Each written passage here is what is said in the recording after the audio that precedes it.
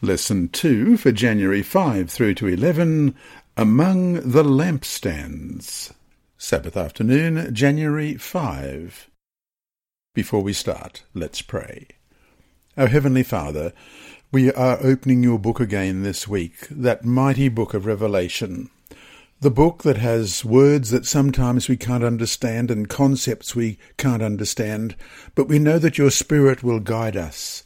As we go through this explanation of what it means this week, we pray that your Holy Spirit will guide us, but also that we will put ourselves in a position where we can be influenced by you to lead lives that will show others that what is in Revelation is important not just for us, but for them. Please open our minds, we pray in Jesus' name. Amen. Our memory text this week is Revelation chapter 2 and verse 7. He who has an ear, let him hear what the Spirit says to the churches. Let's read that again. He who has an ear, let him hear what the Spirit says to the churches. Psalm 73 describes the psalmist's bewilderment as he observed the boastful pride of the ungodly. They lived in abundance and ease, in contrast to the suffering of the righteous.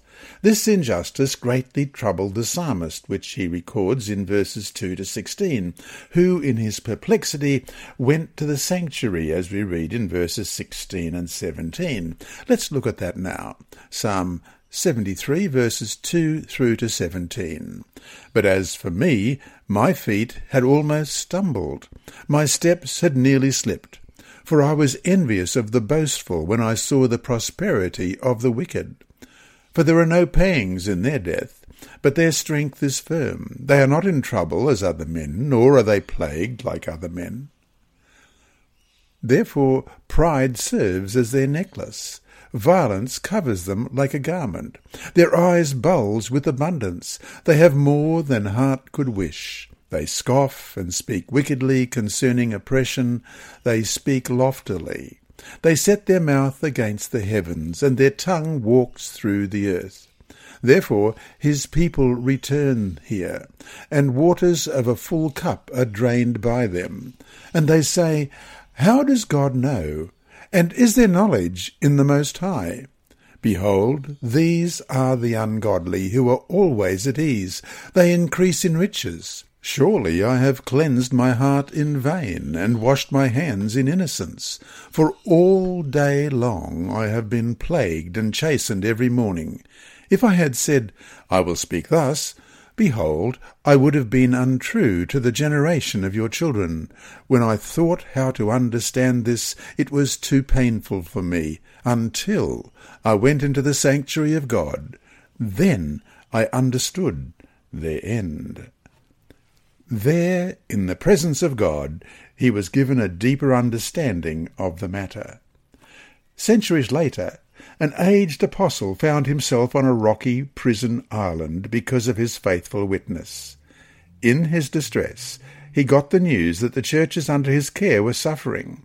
Yet, at that critical moment, he was given a vision of the resurrected Christ in the heavenly sanctuary.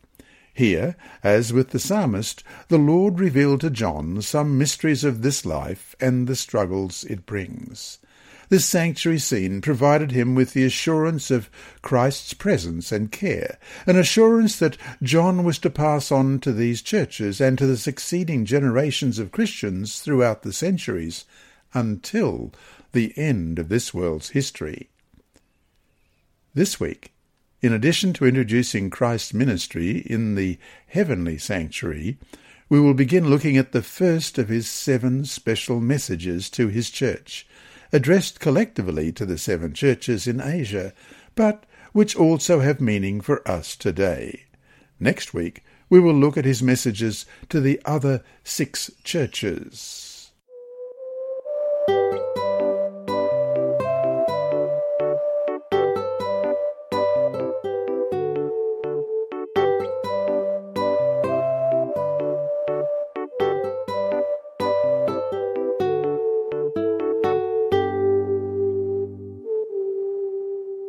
Sunday, January 6, on Patmos. Question. Read Revelation chapter 1, verse 9. What does John tell us of the circumstances in which he received the visions of Revelation? Revelation 1, verse 9. I, John, both your brother and companion in the tribulation and kingdom and patience of Jesus Christ, was on the island that is called Patmos for the word of God and for the testimony of Jesus Christ. Patmos is a barren, rocky island in the Aegean Sea. It is 10 miles long, that is about 15 kilometres, and 6 miles across, that's about 10 kilometres at its widest part. The Romans used it, together with other surrounding islands, as a penal colony for banished political offenders. Early Christian authors, living relatively close to the time of the writing of the book of Revelation, state unanimously that Roman authorities had banished John to Patmos because of his faithfulness to the gospel. On Patmos, the aged apostle surely endured all the hardships of Roman imprisonment. He probably was treated as a criminal, chained in fetters, given insufficient food, and forced to perform hard labour under the lash of the whip of merciless Roman guards. In Acts of the Apostles, page 570 and 571, we read, Patmos, a barren, rocky island in the Aegean Sea, had been chosen by the Roman government as a place of banishment for criminals. But to the servant of God, this gloomy abode became the gate of heaven. Here, shut away from the busy scenes of life and from the active labours of former years, he had the companionship of God and Christ and the heavenly angels, and from them he received instruction for the church for all future time. End of quote. Question. What other Bible characters have endured hardship even despite or maybe even because of their faithfulness to God? Let's have a look at Daniel chapter 3 verses 16 to 23. Shadrach, Meshach, and Abednego answered and said to the king, O Nebuchadnezzar, we have no need to answer you in this matter. If that is the case, our God, whom we serve, is able to deliver us from the burning fiery furnace, and he will deliver us from your hand, O king. But if not, let it be known to you, O king, that we do not serve your gods, nor will we worship the gold image which you have set up. Then Nebuchadnezzar was full of fury, and the expression on his face changed towards Shadrach, Meshach, and Abednego. He spoke and commanded that they heat the furnace 7 times more than it was usually heated. And he commanded certain mighty men of valour who were in his army to bind Shadrach, Meshach, and Abednego, and cast them into the burning fiery furnace. Then these men were bound in their coats, their trousers, their turbans, and their other garments, and were cast into the midst of the burning fiery furnace. Therefore, because the king's command was urgent and the furnace exceedingly hot, the flame of the fire killed those men who took up Shadrach, Meshach, and Abednego. And these 3 men, Shadrach, Meshach, and Abednego, fell down into the midst of the burning fiery furnace. And in Acts chapter 7, verses 54 to 60, we read, When they heard these things, they were cut to the heart, and they gnashed at him with their teeth. But he, being full of the Holy Spirit, gazed into heaven and saw the glory of God, and Jesus standing at the right hand of God, and said, Look, I see the heavens opened, and the Son of Man standing at the right hand of God. Then they cried out with a loud voice, stopped their ears, and ran at him with one accord, and they cast him out of the city and stoned him. And the witnesses laid down their clothes at the feet of a young man named Saul. And they stoned Stephen as he was calling on God and saying, Lord Jesus, receive my spirit. Then he knelt down and cried out with a loud voice, Lord, do not charge them with this sin. And when he had said this, he fell asleep. The followers of Christ should never forget that whenever they find themselves in circumstances similar to those of John, they are not left alone. The same Jesus who came to John with the words of hope and encouragement in the midst of the hardship on Patmos still is present with his people to sustain and support them in their difficult situations. So to finish today, how can we understand the difference between suffering for Christ's sake and suffering for other reasons, including our own wrong choices? Or what about suffering for reasons we cannot fathom? How can we learn to trust the Lord in every situation?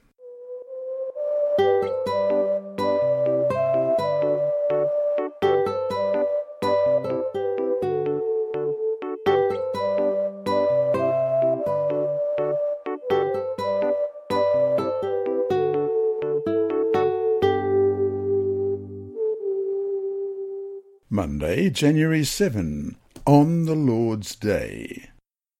Question, read Revelation chapter 1 verse 10, along with Exodus 31:13 and Isaiah 58 verse 13 and Matthew 12 verse 8. According to these texts, what day is clearly specified in the Bible as the Lord's? How meaningful must this day have been for John in the midst of his hardships? First of all, Revelation chapter 1 and verse 10. I was in the Spirit on the Lord's day, and I heard behind me a loud voice, as of a trumpet. And Exodus 31 verse 13. Speak also to the children of Israel, saying, Surely my Sabbaths you shall keep, for it is a sign between me and you throughout your generations, that you may know that I am the Lord who sanctifies you. And Isaiah 58:13, If you turn away your foot from the Sabbath, from doing your pleasure on my holy day, and call the Sabbath a delight, the holy day of the Lord honourable, and shall honour him, not doing your own ways, nor finding your own pleasure, nor speaking your own words. And Matthew chapter 12 verse 8. For the Son of Man is Lord even of the Sabbath. According to these texts, what day is clearly specified in the Bible as the Lord's? How meaningful must this day have been for John in the midst of his hardships? From the Acts of the Apostles, page 581, we read, It was on the Sabbath that the Lord of glory appeared to the exiled apostle. The Sabbath was as sacredly observed by John on Patmos as when he was preaching to the people in the towns and cities of Judea. He claimed as his own the precious promises that had been given regarding that day. End of quote. Revelation 1, verse 10, clearly suggests that the Apostle Paul received the vision on the seventh-day Sabbath. Although looking with anticipation toward future events, even to the second coming of Christ, which is called the Day of the Lord, John was talking about the time at which he himself had the vision of these future events, and that was on the Sabbath, the Lord's Day. And with this, we'll look at Revelation chapter 1, verse 7. Behold, he is coming with clouds, and every eye will see him, even those who pierced him. And all the tribes of the earth will mourn because of him. Even so, Amen.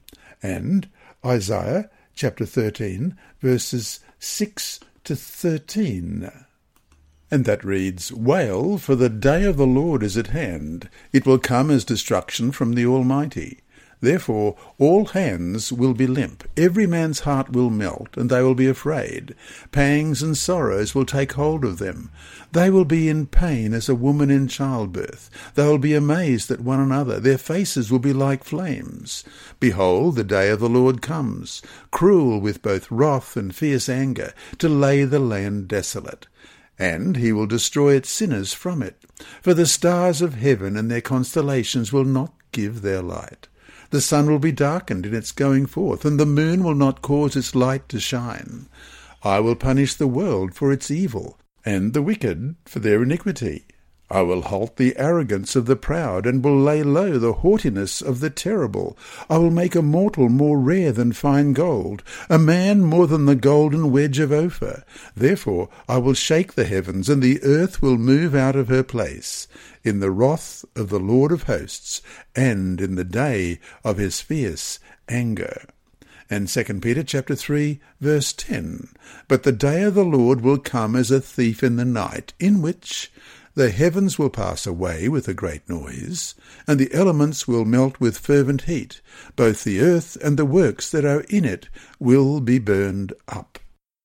No question that amid his sufferings, this vision-filled Sabbath must have become to him a foretaste of a life free from suffering, which he and the faithful of all ages will experience after the second coming. Indeed, in Jewish thinking, the Sabbath is deemed as a foretaste of the Olam Haba, the world to come.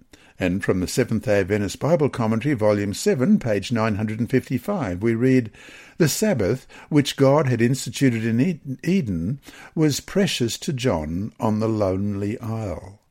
What a Sabbath was that to the lonely exile, always precious in the sight of Christ, but now more than ever exalted. Never had he learned so much of Jesus. Never had he heard such exalted truth. And to finish the day, compare the two versions of the fourth commandment of the Decalogue in Exodus 20, verse 11, and Deuteronomy 5, verse 15. These texts point to the seventh-day Sabbath as a memorial of both creation and deliverance, reminding us that God both made us and redeemed us. How can we, each Sabbath, resolve to keep before ourselves the reality of God, both as our Creator and as our Redeemer? Think about this too. What good would it be for him to be our Creator without his being our Redeemer as well?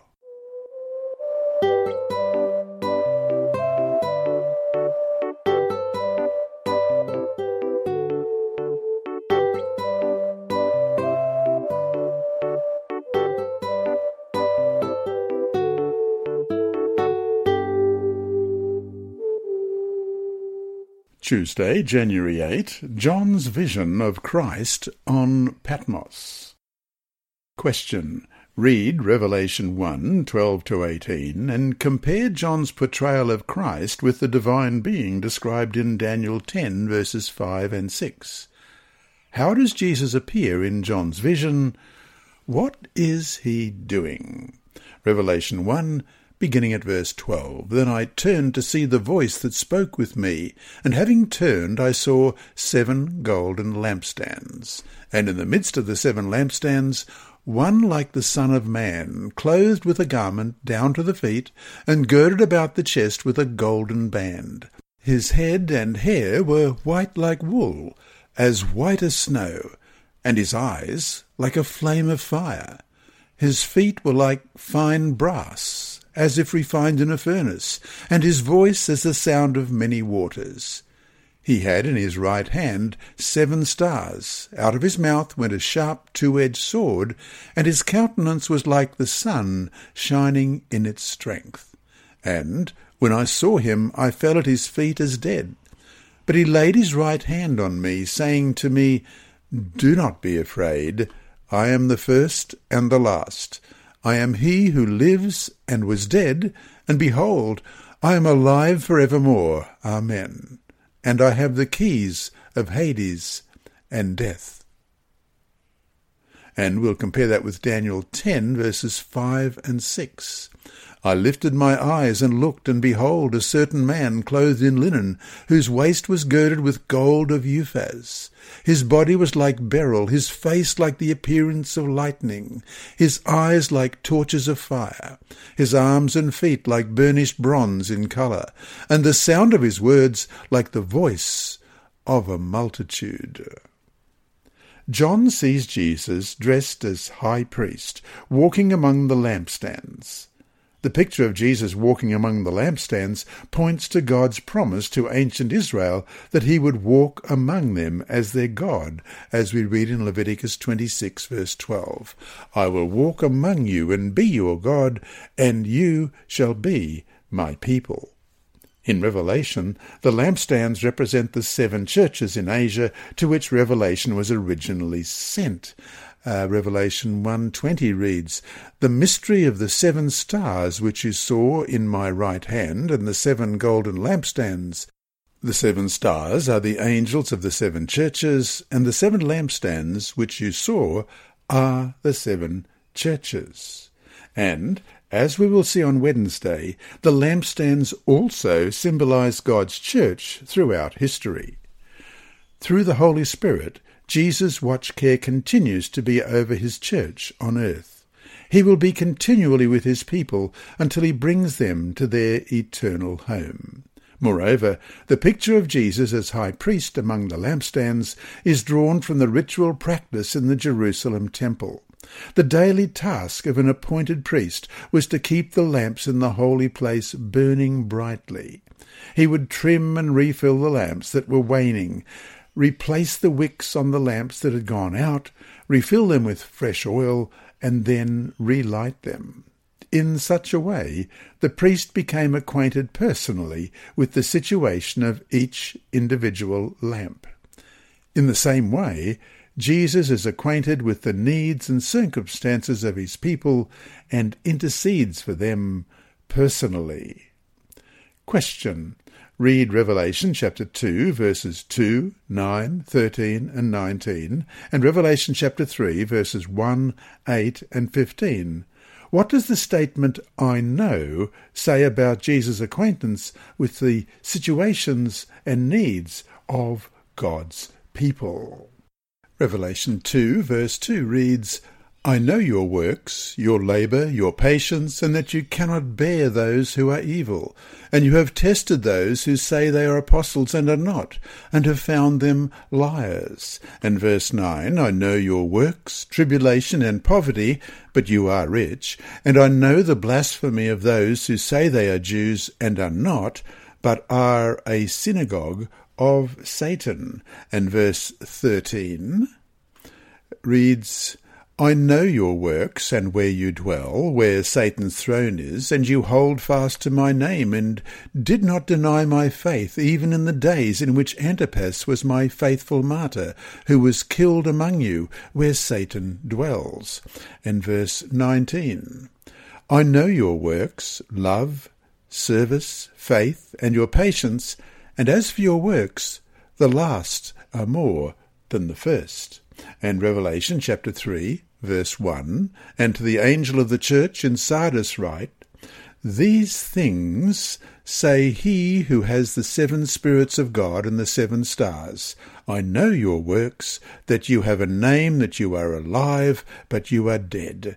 And verse 8, and that reads, "I know your works. See, I have set before you an open door, and no one can shut it. For you have a little strength, have kept my word, and have not denied my name."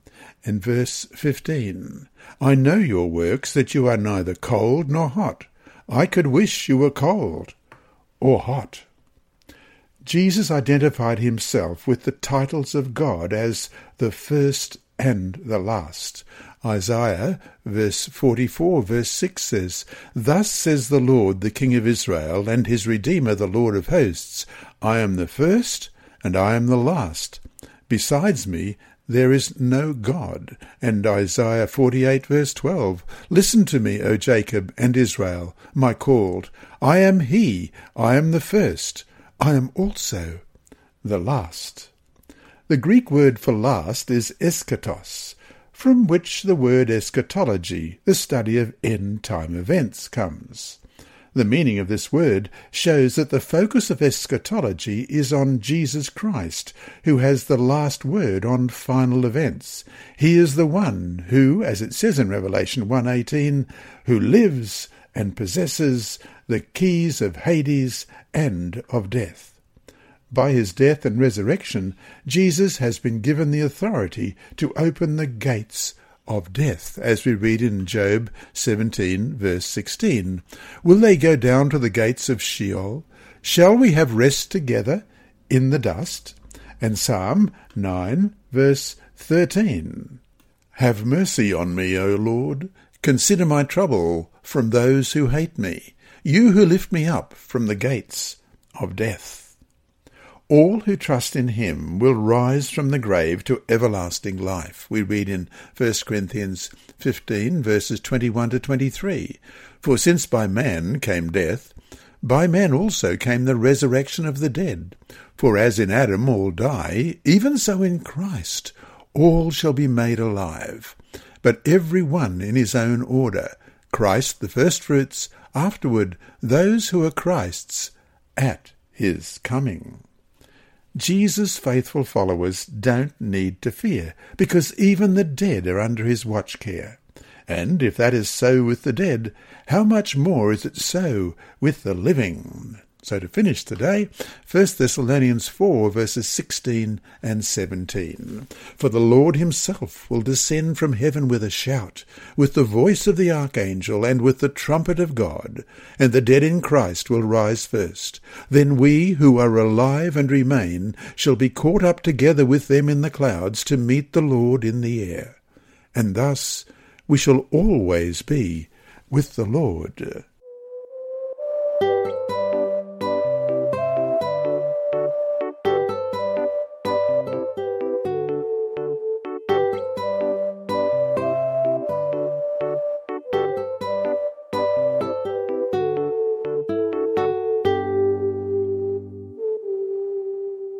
Wednesday, January 9. Christ's messages for then and now. Question. Read Revelation chapter 1, verses 11, 19 and 20. Jesus also spoke 7 distinctive messages for the churches in Asia. What does the fact that there were more than 7 churches in the province suggest, in general, about the symbolic significance of these messages for Christians? Revelation 1, beginning at verse 11, saying, I am the Alpha and the Omega, the first and the last, and what you see, write in a book, and send it to the 7 churches which are in Asia, to Ephesus, to Smyrna, to Pergamos, to Thyatira, to Sardis, to Philadelphia, and to Laodicea. And in verses 19 and 20, write the things which you have seen, and the things which are, and the things which will take place after this. The mystery of the 7 stars which you saw in my right hand, and the 7 golden candlesticks. The 7 stars are the angels of the 7 churches, and the 7 lampstands which you saw are the 7 churches. The messages that Jesus directed John to send to the 7 churches are recorded in Revelation chapter 2 and 3. Their meanings apply on 3 levels.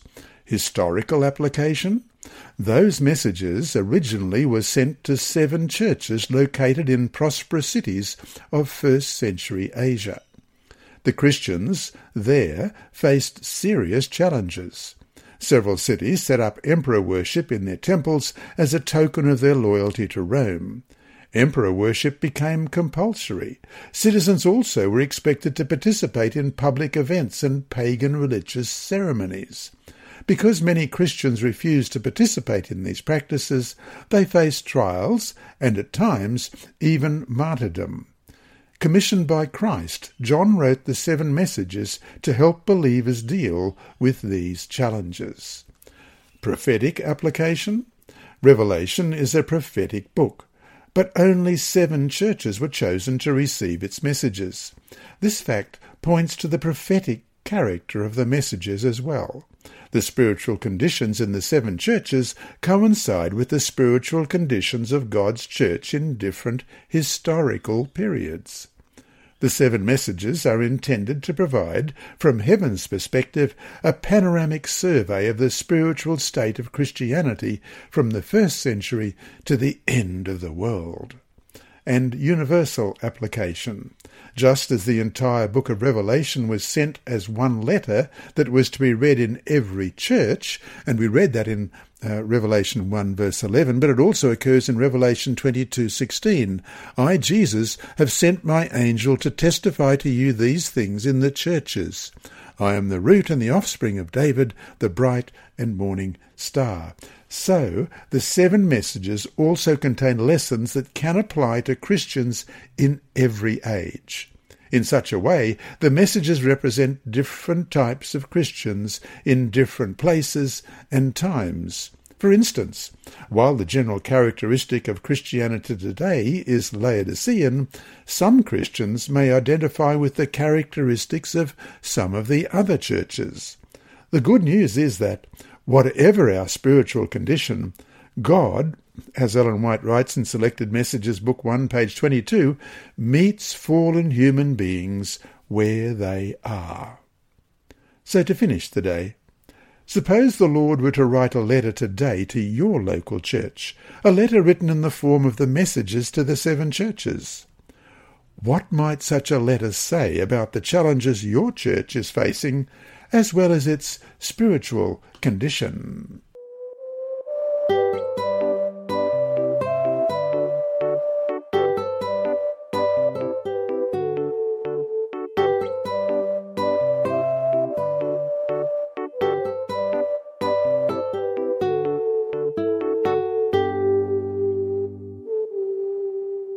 Thursday, January 10.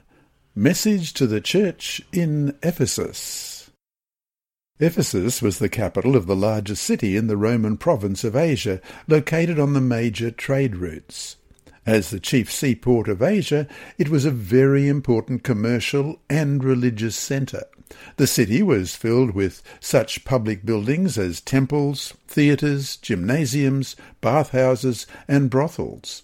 It also was known for the practice of magic, and was notorious for immorality and superstition.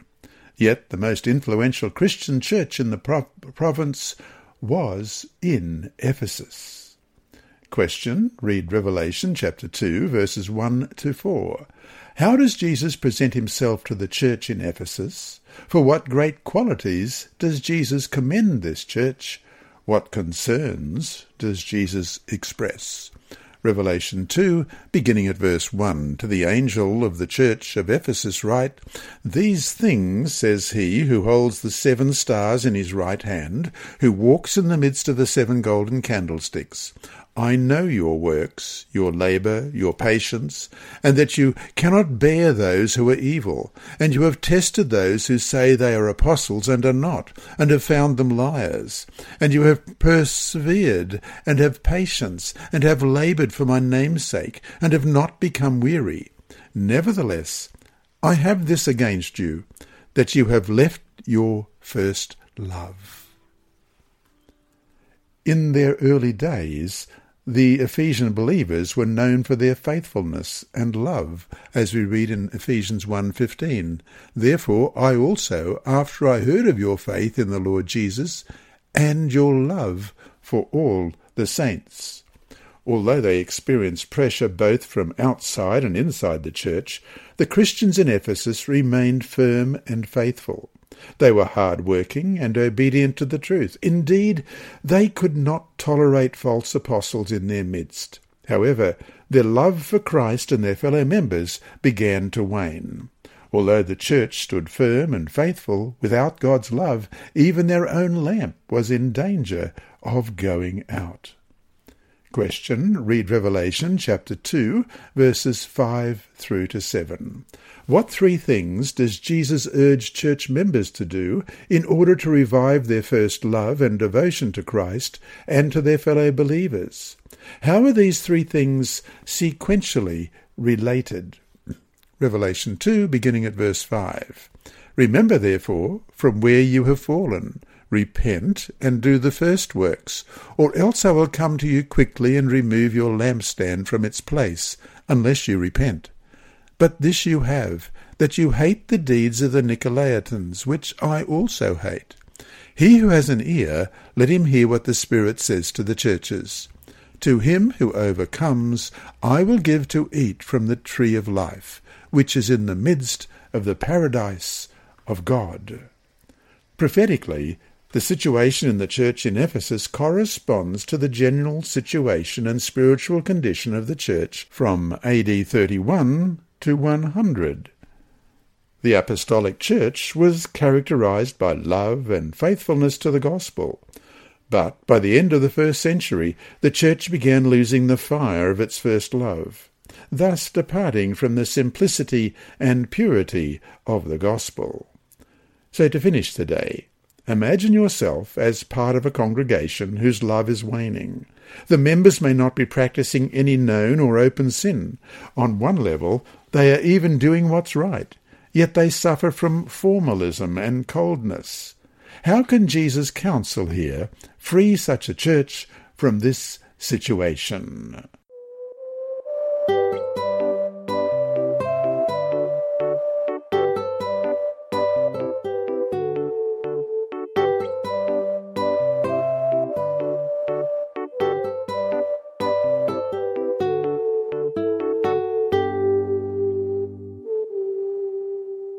Friday, January 11. In the Youth Instructor, April 5, 1900, Ellen White wrote, "The persecution of John became a means of grace. Patmos was made resplendent with the glory of a risen Saviour. John had seen Christ in human form, with the marks of the nails, which will ever be his glory, in his hands and feet. Now he was permitted again to behold his risen Lord, clothed with as much glory as a human being could behold and live. The appearance of Christ to John should be to all, believers and unbelievers, an evidence that we have a risen Christ. It should give living power to the church. At times, dark clouds surround God's people. It seems as if oppression and persecution would extinguish them. But at such times, the most instructive lessons are given. Christ often enters prisons and reveals himself to his chosen ones. He is in the fire with them at the stake. As in the darkest night the star shines the brightest, so the most brilliant beams of God's glory are revealed in the deepest gloom. The darker the sky, the more clear and impressive are the beams of the Son of Righteousness, the risen Saviour." And that brings us to our discussion questions for this week, and there are 3 of them. 1. John shares with the readers what he saw and heard on Patmos. As you read Revelation 1, 12-20, what do you see and hear? What words of comfort can you take from the truths revealed in this vision? Let's read that. Revelation 1, beginning at verse 12. "Then I turned to see the voice that spoke with me. And having turned, I saw 7 golden lampstands. And in the midst of the 7 lampstands, one like the Son of Man, clothed with a garment down to the feet, and girded about the chest with a golden band. His head and hair were white like wool, as white as snow, and his eyes like a flame of fire. His feet were like fine brass, as if refined in a furnace, and his voice as the sound of many waters. He had in his right hand 7 stars. Out of his mouth went a sharp 2-edged sword, and his countenance was like the sun shining in its strength. And when I saw him, I fell at his feet as dead. But he laid his right hand on me, saying to me, 'Do not be afraid. I am the first and the last. I am he who lives and was dead, and behold, I am alive for evermore. Amen. And I have the keys of Hades and of death. Write the things which you have seen, and the things which are, and the things which will take place after this. The mystery of the 7 stars which you saw in my right hand, and the 7 golden lampstands. The 7 stars are the angels of the 7 churches, and the 7 lampstands which you saw are the 7 churches." What words of comfort can you take from the truths revealed in this vision? 2.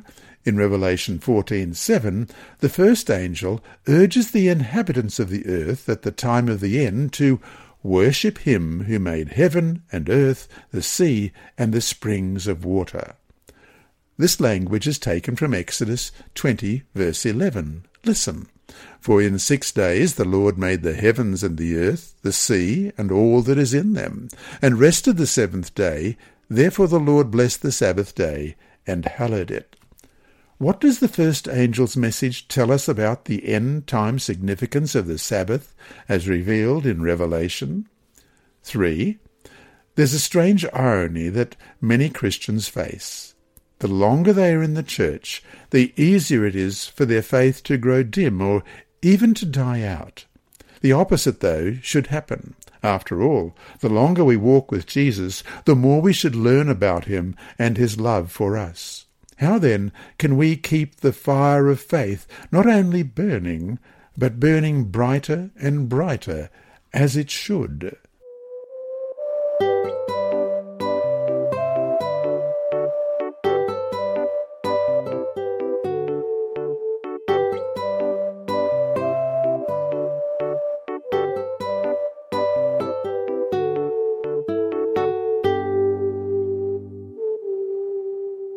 Inside Story. Our mission story this week is titled Gift of a Child, and it's by Andrew McChesney of Adventist Mission. Janice Clark never planned to adopt a former student's baby, but then the telephone rang on a cold March day. "I'm having a baby that I can't keep, and I'm wondering if you will have him," Annette said. "What do you mean, have him?" asked Janice, a 47-year-old physical education teacher at Mamawi Etoskatan Native School, a Seventh-day Adventist mission school for First Nations children in the Canadian province of Alberta. "I want you to adopt him," said Annette, 18, already the mother of 2. Janice didn't think the girl was serious, but she tried to organise a meeting with Annette and her parents. Every effort fell through. 2 months later, Janice's phone rang. It was Annette. "Could you come to the hospital to support me tomorrow when I give birth?" she asked. She was going to have the baby by caesarean section.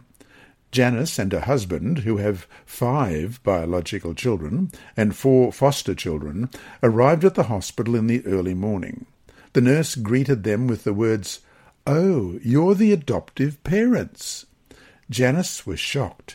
She had thought that Annette had other plans for the baby because adoption had only been mentioned once in that single phone call. In the hospital room, Janice asked the expectant mother about her plans. "What's the baby's name?" she asked. "It's your baby," Annette said. "You should name him." Only then did it sink in that this would be her adopted baby. A healthy boy was born a few hours later on March 12, 2016. Janice stayed at the hospital that night and brought the baby home a day later. She named him Huxley. Janice believes that Annette gave her the baby because of the teacher's love at the school. "It's not about me personally," she said. "I worked with her family at this school for many years. She and all her siblings know that the teachers love them.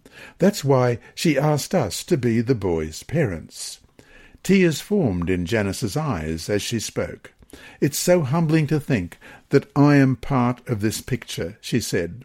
"I'm expected to teach Huxley about his creator." And there's a beautiful photograph here of Janice and Huxley together. He looks like he could be about 4 years old. Part of the second quarter 2018 13th Sabbath offering helped Mamawi Etoskatan Native School expand its education program. The former student's name has been changed. "God knows what is happening, and he has perfect timing," Janice said.